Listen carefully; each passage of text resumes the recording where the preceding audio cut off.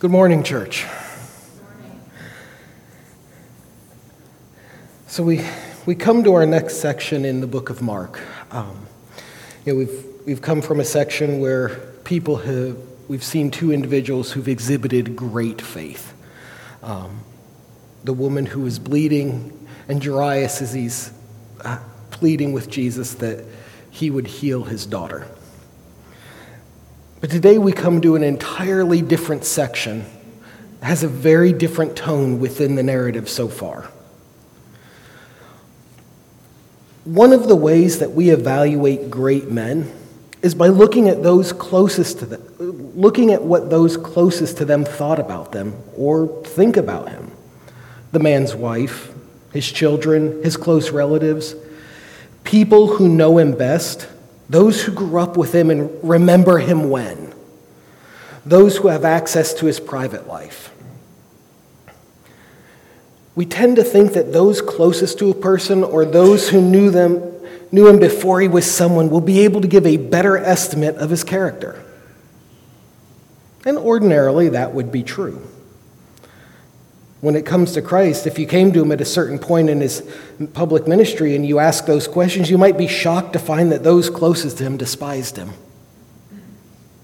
They thought very little of him. We know from Mark 3 that those who knew him way back when thought he was insane.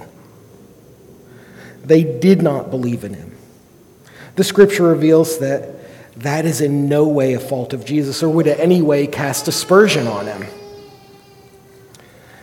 The text we're going to study today gives us a glimpse into that.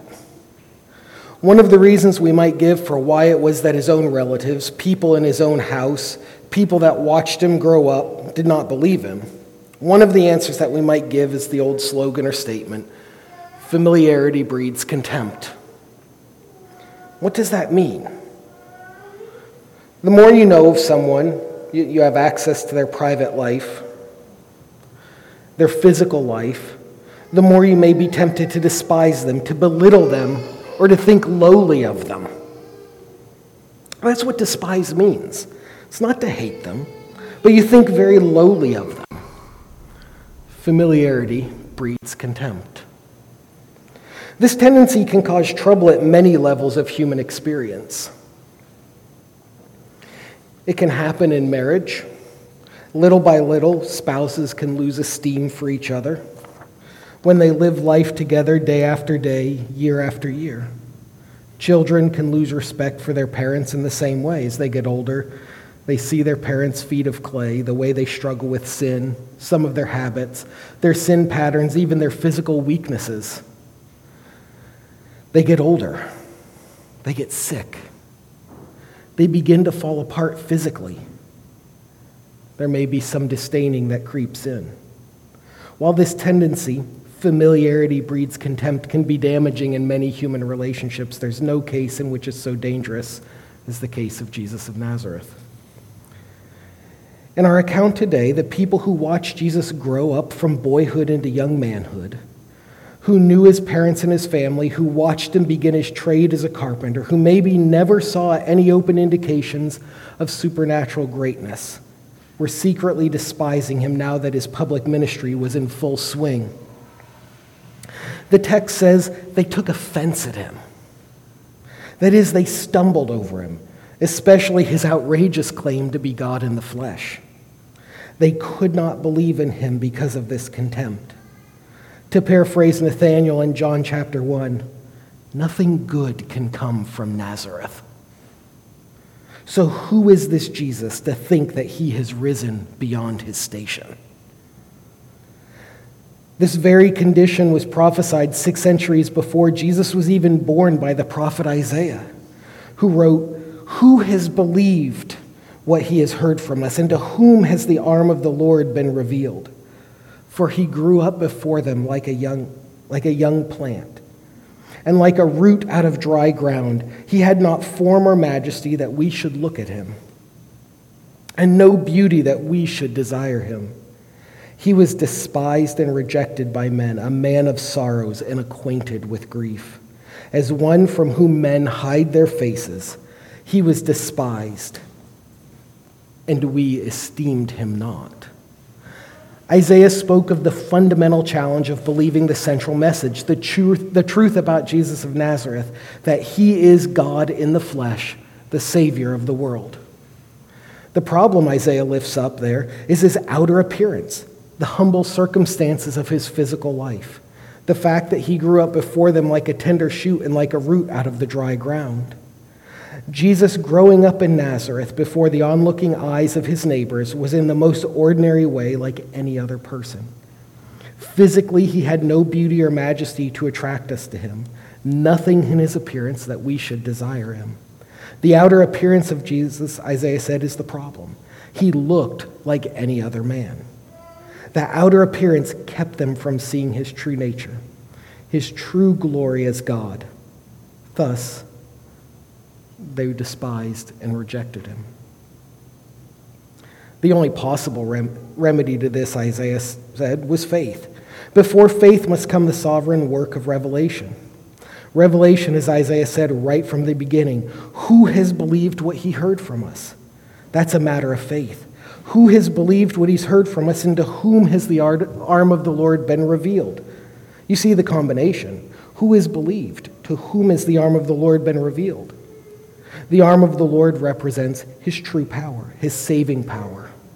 It's hidden. The arm of the Lord is hidden, and it must be revealed. If it is revealed, people may believe in it. That's the connection. Everything comes down then to this miracle of revelation. What is that? We could go over to the book of Revelation, the Apocalypse. The apocalypsis means the unveiling. Both the Greek word and the English word are connected to that concept of unveiling, a pulling back of the veil. The book of Revelation is that. It is an unveiling, but of what? Well, not only of the revelation of the future, as most people think it to be, it is that. Of all the worship that goes on there constantly, it is that. Not only a revelation of the destruction of Satan and his evil forces, it is that. Not only a revelation of the judgment day and the eternity beyond, both the lake of fire and heaven, it is that. It is all of these. But it is infinitely more than that. It is, as Revelation says right from the beginning, the revelation of Jesus Christ. That's what it is, the unveiling of Jesus Christ. The question is, why does Christ need to be unveiled? What hid him from our eyes? Was it not the humility of his lowly incarnation? At Christmas time, we sing Charles Wesley's hymn, "Hark the Herald Angels Sing." It goes, "Veiled in flesh, the Godhead see.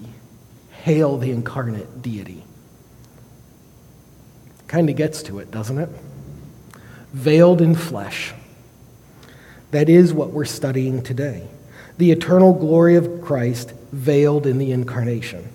Only the eye of faith could pierce this veil and see the glory of God behind it. As we see how in the previous passages that faith has partially pierced that veil of flesh. Up to this point in Mark, we've seen 10 different miracles of Christ. We've seen the healing of Peter's mother-in-law, many more in Capernaum. We've seen him heal a leper, a paralyzed man, a man with a deformed hand, many more again. We've seen him calm the storm in the sea. We've seen him cast out a legion of demons. We've seen him heal a woman with a bleeding disorder, and we've seen him raise Jairus' daughter from the dead. And while some of these Jesus does to simply demonstrate his own power and mercy, many of these miracles have been in response to belief, the faith of the person or those acting on the person's behalf, that moved Jesus to respond in a miraculous way. In the face of belief, Jesus was moved to action. What about in the face of unbelief? It's tempting to think that in the face of unbelief, Jesus would have performed more miracles because certainly they don't believe, because they don't see. And if they only saw, surely they would believe then. But this is not what we see in the text.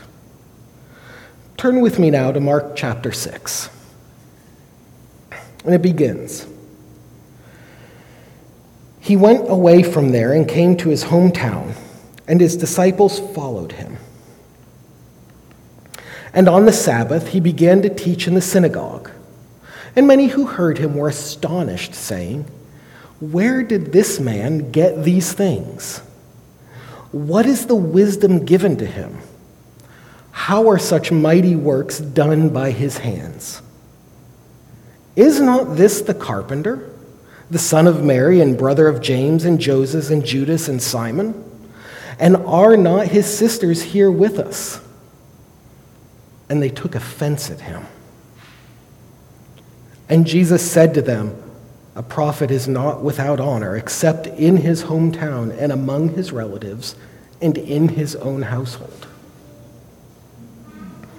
And he could do no mighty work there, except that he laid his hands on a few sick people and healed them.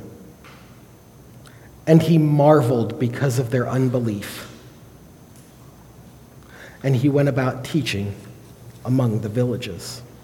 He went about among the villages teaching. Thus far in the text of Mark, we see the author establishing Jesus as the long-awaited Messiah. Jesus demonstrates his authority and power over illness, sin, and last week, even death itself. We also see a pattern emerge. Jesus performs a multitude of mighty works, but not as the ends in themselves. We don't see Jesus performing miracles in the face of unbelief so that people might believe. Rather, we see Jesus perform miracles to confirm his teaching, to confirm that he has the authority to make the claims that he's making. What we see here is something very different than what we've seen in Mark thus far. What we've seen so far is general enthusiasm for Jesus and his mighty works, with some pockets of opposition, namely from the scribes. However, lest we forget that there was another group of people opposing Jesus, remember a previous text in Mark chapter 3:20. "And when his family heard it, they went out to seize him, for they were saying, 'He's out of his mind.'" In this text, those familiar with Jesus and his family show up. At the outset of the text, Jesus returns to Nazareth for the first time since the beginning of his ministry. This was no social visit. His disciples were with him, and with Jesus, class is always in session. While we might expect a hero's welcome because the hometown boys made good, yet we see exactly the opposite. Right from the get-go, we see confusion and bewilderment. It doesn't get better from here. The text rapidly moves from bewilderment to unbelief. Lest we're tempted to say, maybe they just doubt. Maybe it's there a little, but they're just having some trouble. As tempting as that isn't borne out by Scripture. Doubt is a questioning of what one believes to be true. In order to doubt, one must have some modicum of faith. When Jesus calls Peter out to him on the water in Matthew 14, Peter steps out, but he quickly stumbles. Jesus' response to Peter is telling, "Oh, you of little faith, why did you doubt me?" We see Peter's faith falter. We don't see an absence of faith. Doubt is a condition that only a believer can experience. What we see here is something very different. What we see here is unbelief. Unbelief is the condition of the unbeliever. Unbelief says, "I hear what you're saying, and I choose not to believe it. I reject what you're saying altogether." After Jesus arrives in Nazareth, he begins to teach in the synagogue. Teaching in the synagogue was an honor bestowed by the priest. Not just anyone could walk in and begin teaching. One had to be asked to teach. Keep in mind that throughout Mark, the scribes of the Pharisees have been a constant enemy of Jesus, even going so far as to claim that Jesus was performing the work of Satan himself. And yet, this agent of Satan was asked to teach in the synagogue. Maybe their motives weren't so pure. Maybe something more sinister is afoot. Maybe there's some deeper opposition. Nonetheless, Jesus does not turn down the opportunity to teach the message, repent and believe in the gospel, the same message that he's been teaching through the entire text. The response of the people who heard was astonishment. But these were not any people. These were Jesus' people. The people who knew Jesus' family, who knew Jesus before his ministry when he was just a carpenter. The people who knew the scandal of his birth. Some of the people there were Jesus' earthly family. The word for astonishment doesn't necessarily convey amazement, although it can, but rather amazement at what we're seeing, but also a certain bewilderment, a confusion.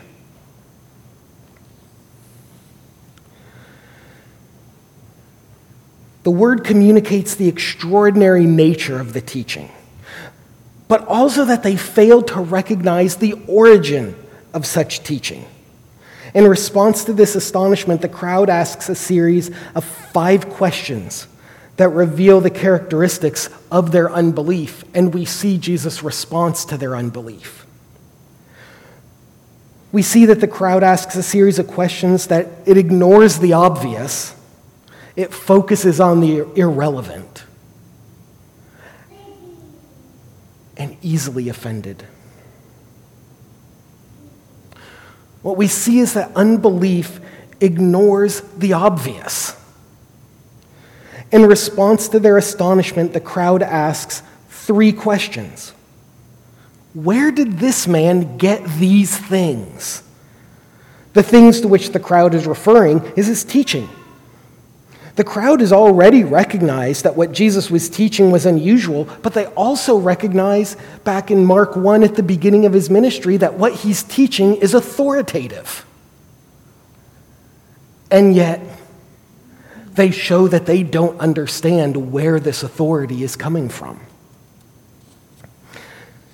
In a culture in which your class and who you are is largely fixed and dependent on who your parents were, especially who your father is, which comes into play later, that this man could be teaching these things as if he had the authority to do so must have seemed to be a bizarre sight indeed. But they didn't stop there. They asked 2 more questions. What is the wisdom given to him, and how are such mighty works done by his hands? The crowd recognized that Jesus spoke with unusual wisdom and that he performed mighty works. And previous sections of Mark indicate that Jesus' fame, and particularly his miracles, had spread throughout Galilee. Certainly they must have reached the ear of his hometown. We should also note that the questions that they've asked have an assumed answer. Obviously, these things were given to this man by God. In many ways, the questions of the crowd hearken back to the prophecy of Isaiah in Isaiah chapter 11. They ask the question, where did this man get these things? And we see in Isaiah 11 where it says, and the Spirit of the Lord shall rest upon him. The answer to their question is in the prophecy. What is the wisdom given to him? The spirit of wisdom and understanding. The prophecy about the coming Messiah answers their question. The spirit of counsel and might. How are such mighty works done by his hands? The spirit of counsel and might. And Isaiah finishes, the spirit of the knowledge and fear of the Lord. They ask these questions. Questions that any man who knew the prophet Isaiah already knew those questions had been answered. Where does this man get these things? He's the Messiah. And yet, they ask this question in bewilderment. Where did he get these things? We don't know. Their unbelief ignores the obvious.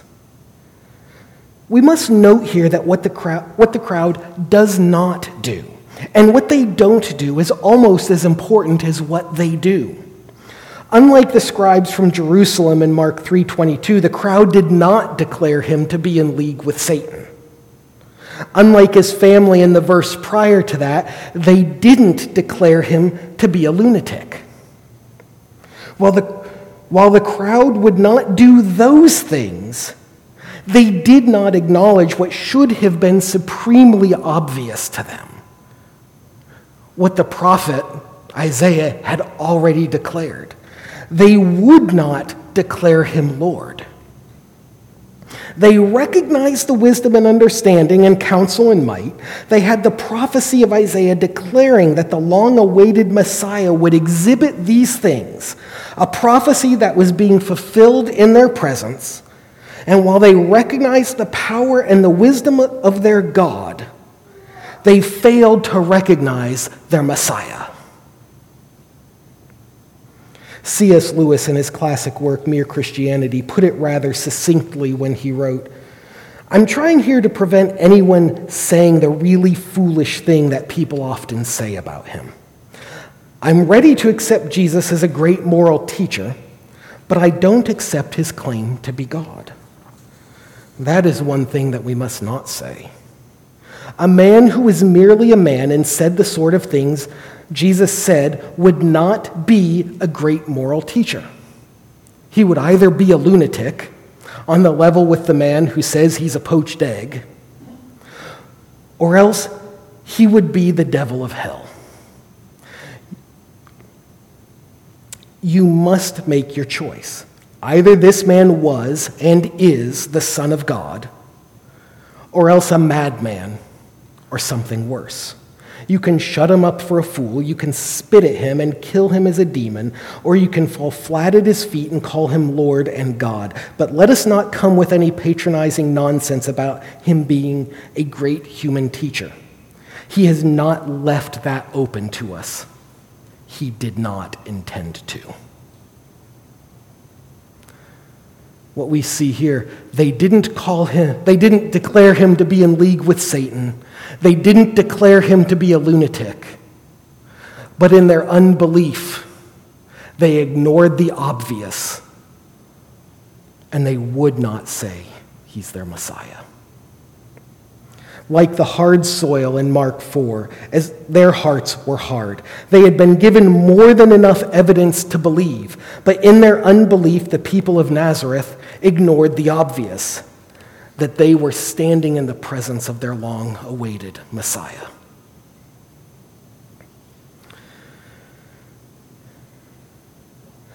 The tone of the text starts to change rapidly and maybe even unexpectedly. They ask these first three questions. Where did this man get these things? Where did he get this wisdom? How are such mighty things done by his hand? That all have the assumed answer, well, these things are from God. We won't declare him Messiah, but we recognize these things are of God. But now the tone of the questions changes to irrelevant smokescreens. It's almost as if just about when the crowd is about to make the connection, they say, but wait a minute here. As the unbelief of the crowd seemingly grows in front of our eyes, we're confronted by their final two questions. Is not this the carpenter, the son of Mary and brother of James and Joseph and Judas and Simon? And are not his sisters with us? Is not this the carpenter? The first stop that the crowd makes is to impugn Jesus' occupation. Like Joseph, Jesus was a tradesman. He worked with his hands. The construction of the underlying Greek focuses not so much on the work that he's doing, but the position of a tradesman within the community. While tradesmen were certainly a critical part of the community because of his handicraft, it was still a lowly profession. The implication being, you're a carpenter, buddy. Just stick to woodworking. Leave the hard stuff like thinking to the professionals. This quickly turns into, he's just a carpenter. Who cares what he's saying? We know that our Messiah will be a king, not a carpenter. Let's move on. And so they do. As if the impugnation couldn't have gotten lower, it did. Is not this the son of Mary? The designation of a son as the child of his mother is highly unusual in Jewish culture. A man would have been recognized and referred to as the son of his father. He would always be referred to as his father's son, even long after his father's death. There's some commentators that look at this and they say, well, maybe Joseph had been long dead at this point. Maybe Joseph wasn't in the picture anymore. He had long since died. But Mary's here. This is Mary's son, so we'll just say he's Mary's son because Joseph is dead. And that sounds nice, except that that's not what was done. We know that a man is always referred to as his father's son. Instead, they call him the son of his mother. This was done when the father's identity was unknown or the mother was a prostitute. It's as if to say, Jesus, we know our father. Do you know yours? It's also an attack against Jesus' mother. It declares her to be a woman of loose morals. It's as if to say, see, this man was born into bastardy. His mother was a prostitute, and his father must have been a scamp to visit her. This can't be the Messiah. How can this be the shoot from the stump of Jesse? We don't know who his father is. He doesn't know who his father is.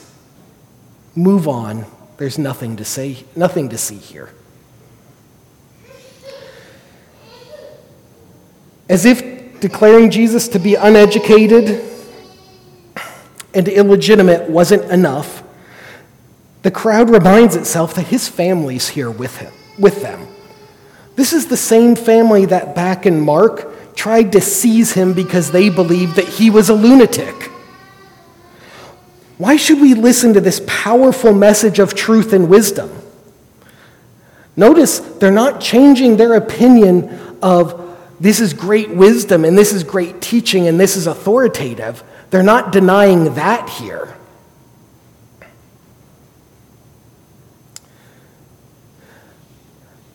But this is a smokescreen. Why should we listen to this powerful message of truth and wisdom? His own family thinks he's lost his mind. Note they don't call him a lunatic. But this serves as a convenient reason to disregard him.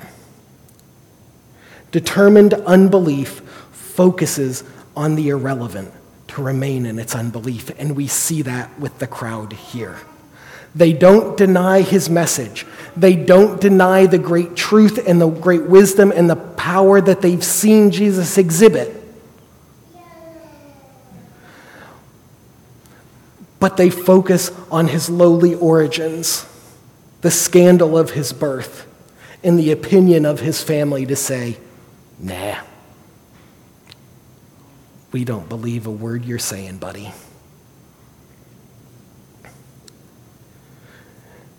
The conclusion of the crowd's questioning is that they took offense at him. The Greek word here is scandalon, meaning a stumbling block. Literally, they were scandalized by Jesus. Yes, we recognize that you have great wisdom and might, That much is undeniable. We even recognize that it's from God. For some reason, he has shown you his favor. But you're a bastard carpenter who thinks he's crazy. You, sir, are not the Messiah. They could not get past Jesus' origins. This rejection is foretold in Isaiah 53 when it says that Jesus had no beauty or majesty to attract us to him. He would be despised and rejected by men. The unbelief of the crowd looked into anything to maintain their unbelief. His occupation, his parentage, his family. Because Jesus did not look like what they wanted their Messiah to look like, they rejected him. And in their determined unbelief, the crowd was easily offended. In the second half of our text, we see Jesus' response to their unbelief. We see two responses. We see both encouragement, but we also see mercy, both of which seem kind of odd in the face of determined unbelief. Jesus concludes his questioning with the statement, "A prophet is not without honor, except in his hometown and among his relatives and in his own household."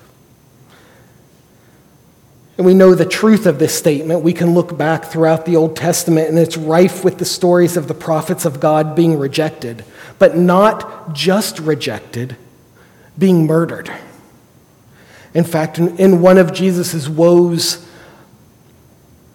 toward the Jewish people, he talks about how they treated the prophets. They were rejected and murdered. Ironically, in returning to his hometown, Jesus was returning to the place where there would be the most resistance to his message. Jesus' statement is a statement of that truth. But so that we don't forget, Jesus isn't here alone. The disciples came with him during this episode. They're watching this unfold in front of him. They've just traveled with him. They've watched Jesus perform great deeds, casting out demons, healing the sick, raising the dead. And they're going to Jesus' hometown. They may have been expecting that as word of Jesus spread, that his hometown would be looking to claim him as their own, that something good has finally come out of Nazareth. And yet, precisely the opposite happened. It might be enough to cause them to doubt. I believe that Jesus' statement is an encouragement to the disciples who are with him, that in the face of such rejection, remember the prophets. While Jesus was no mere prophet, we know that he would share the same fate as the prophets. The rejection of the prophets did not change the truth of their message. They dishonored the prophets, even killed them, which only served to increase the judgment that was due. But that does not change the reality that they were sent from God. Nazareth's rejection of Jesus does not change the fact that he is the Messiah. It's as if he's telling the disciples, don't be surprised by this. They rejected the prophets. They will reject me. And if they reject me, they'll reject you who are following me. But don't be discouraged. Teach the truth. I see this as an encouragement to those who are with him. But we also see Jesus extend mercy to those who reject him. Jesus' other response to unbelief was that he could not do mighty works there. I want to state at the outset that this is not to say that we can thwart the will of God. He is the omnipotent creator of the universe. Conversely, we should not fall into the trap that because we believe that God will do whatever miracle we ask him to. When the unbelieving Pharisees demanded a sign, and we'll see this coming up in a few weeks in Mark chapter 8, Jesus' response was, "No sign will be given this generation." Throughout Mark, Jesus' miracles serve to confirm the authority of his message. The problem here is not that they were unaware of his authority. They knew his authority, and they rejected him anyway. The people's unbelief, that determined refusal to believe, impacted what Jesus did and did not do among them. Is this telling us that Jesus was unable or unwilling to do miracles among them? Is this saying that even if Jesus wanted to do miracles, that he couldn't because of their unbelief? Is this what verse 5 is actually saying? If this is the case, then Jesus is not all-powerful. But that's not the case. In response to the people's unbelief, Jesus chose not to do any miracles in Nazareth, with the exception of a few healings. The issue is not that he lacked the supernatural power to perform miracles. Rather, there was no reason to do miracles there, since the purpose of his miracles was to confirm the truth and reveal himself as the Lord and Messiah, and to lead sinners to saving faith. Because the people of Nazareth had already set their rejection in stone, the miracles were unnecessary. Listen carefully. Jesus does not need your faith to perform miracles. Jesus can heal the sick, cast out demons, walk on water, and raise the dead without anybody believing. He is God in the flesh. He is all-powerful. Jesus is not dependent on people's faith to perform miracles. One theologian wrote of this verse that Jesus' miracles were not magic tricks designed to prove how powerful he was, but they're signs of the kingdom to show how his redemptive power operates. His miracles always healed and restored and delivered people in ways that revealed how we are to find him by faith and have our lives transformed by him. He could not do a deed that would not redeem.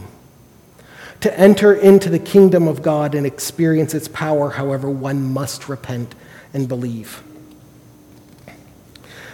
Jesus' response to the unbelief of the Nazarenes was one of amazement. The primary point here is that those who should have been most receptive to Jesus' proclamation were the ones most resistant to it. While it's tempting to view this passage as a nod to Jesus' humanity, we must remember that this rejection did not catch Jesus off guard. Rather, we're rapidly approaching the point in the text where the narrative starts to take a rapid and decided change.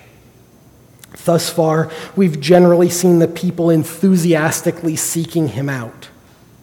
Moving forward, we'll begin to see more and more rejection. And as the rejection increases, the number of miracles in the text rapidly decrease. Jesus' response to the belief of the Nazarenes is one of mercy. Yes, mercy. It was mercy to the Nazarenes that Jesus did not perform miracles among them. It is easy to see Jesus performing a miracle as a mercy. Jesus healed this person of their sickness or their paralysis or some other great and mighty deed. Yes, that Jesus showed them mercy. But Jesus not performing a miracle is mercy?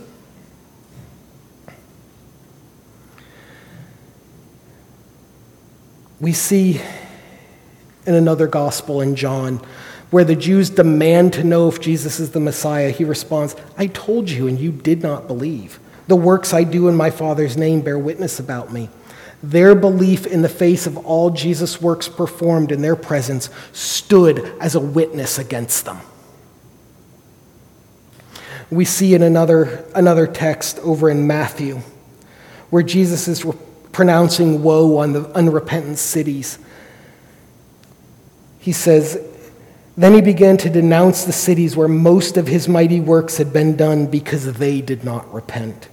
Woe to you, Chorazin! Woe to you, Bethsaida! For if the mighty works done in you had been done in Tyre and Sidon, they would have repented long ago in sackcloth and ashes.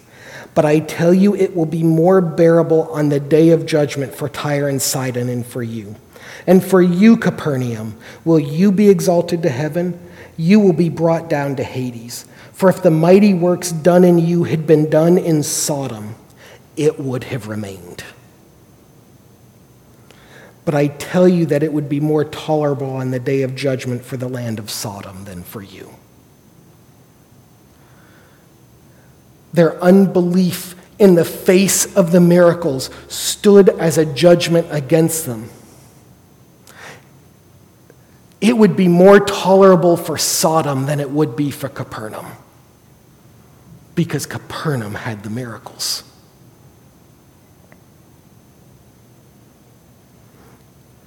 It would be more tolerable for Sodom, because they at least didn't have the miracles.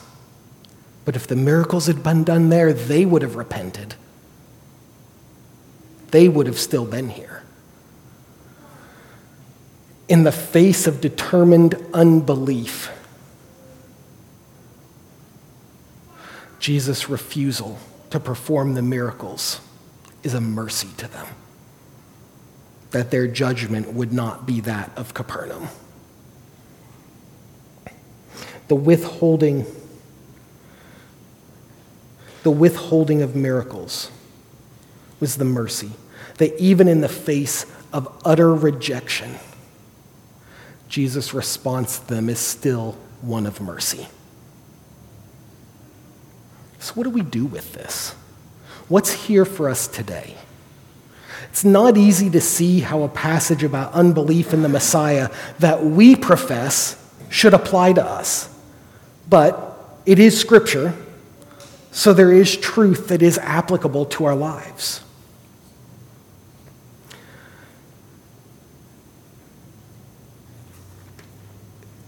Jesus' lack of miracles is not the end of the passage. At the end of verse 6, we're told, "And he went about among the villages, teaching." Jesus continued to preach, "Repent, the kingdom of God is at hand."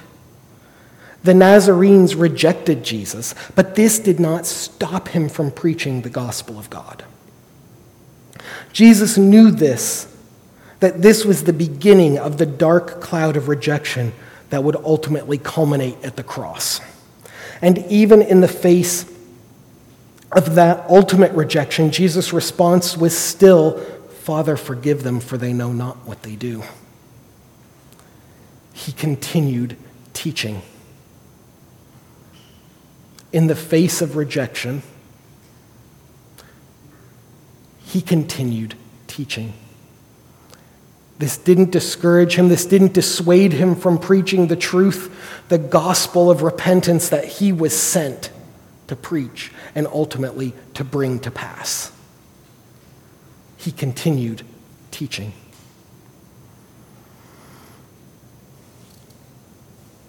If the world rejected Jesus, it will certainly reject those who follow him. In the face of rejection, we must hold fast to the gospel that we've been given. The great scandal of belief is that faith looks nothing like anything that makes sense. The first shall be last, and the last shall be first. He who would save his life must lose it. The coming king was born in a manger. The one with authority was a carpenter. We must hold fast to the truth of the gospel. Otherwise, these will become a scandal to us as well. If we, like Peter, take our eyes off Jesus, we will quickly lose our way and become like those who do not believe. We cannot do this alone. Belief is not something that we devise of our own will and desire. Faith runs counter to everything about our fallenness. We are commanded to put to death what is earthly in us. These stem from sin and unbelief. We must cry the cry of the Father in Mark 9, "I believe, help my unbelief." Faith is the only way to pierce the veil and see the kingdom of God.